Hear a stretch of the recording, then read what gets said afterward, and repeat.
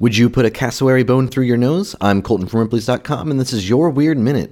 The tribesmen of Papua New Guinea are renowned for their many unbelievable customs and traditions.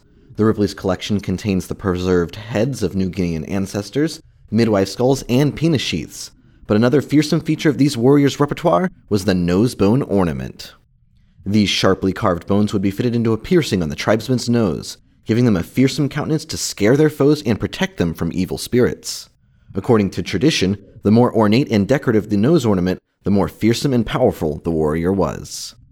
Some believe the natives of New Guinea were inspired to make these decorations in order to appear more like the fierce boars they hunted, though the materials were made of something even more fearsome.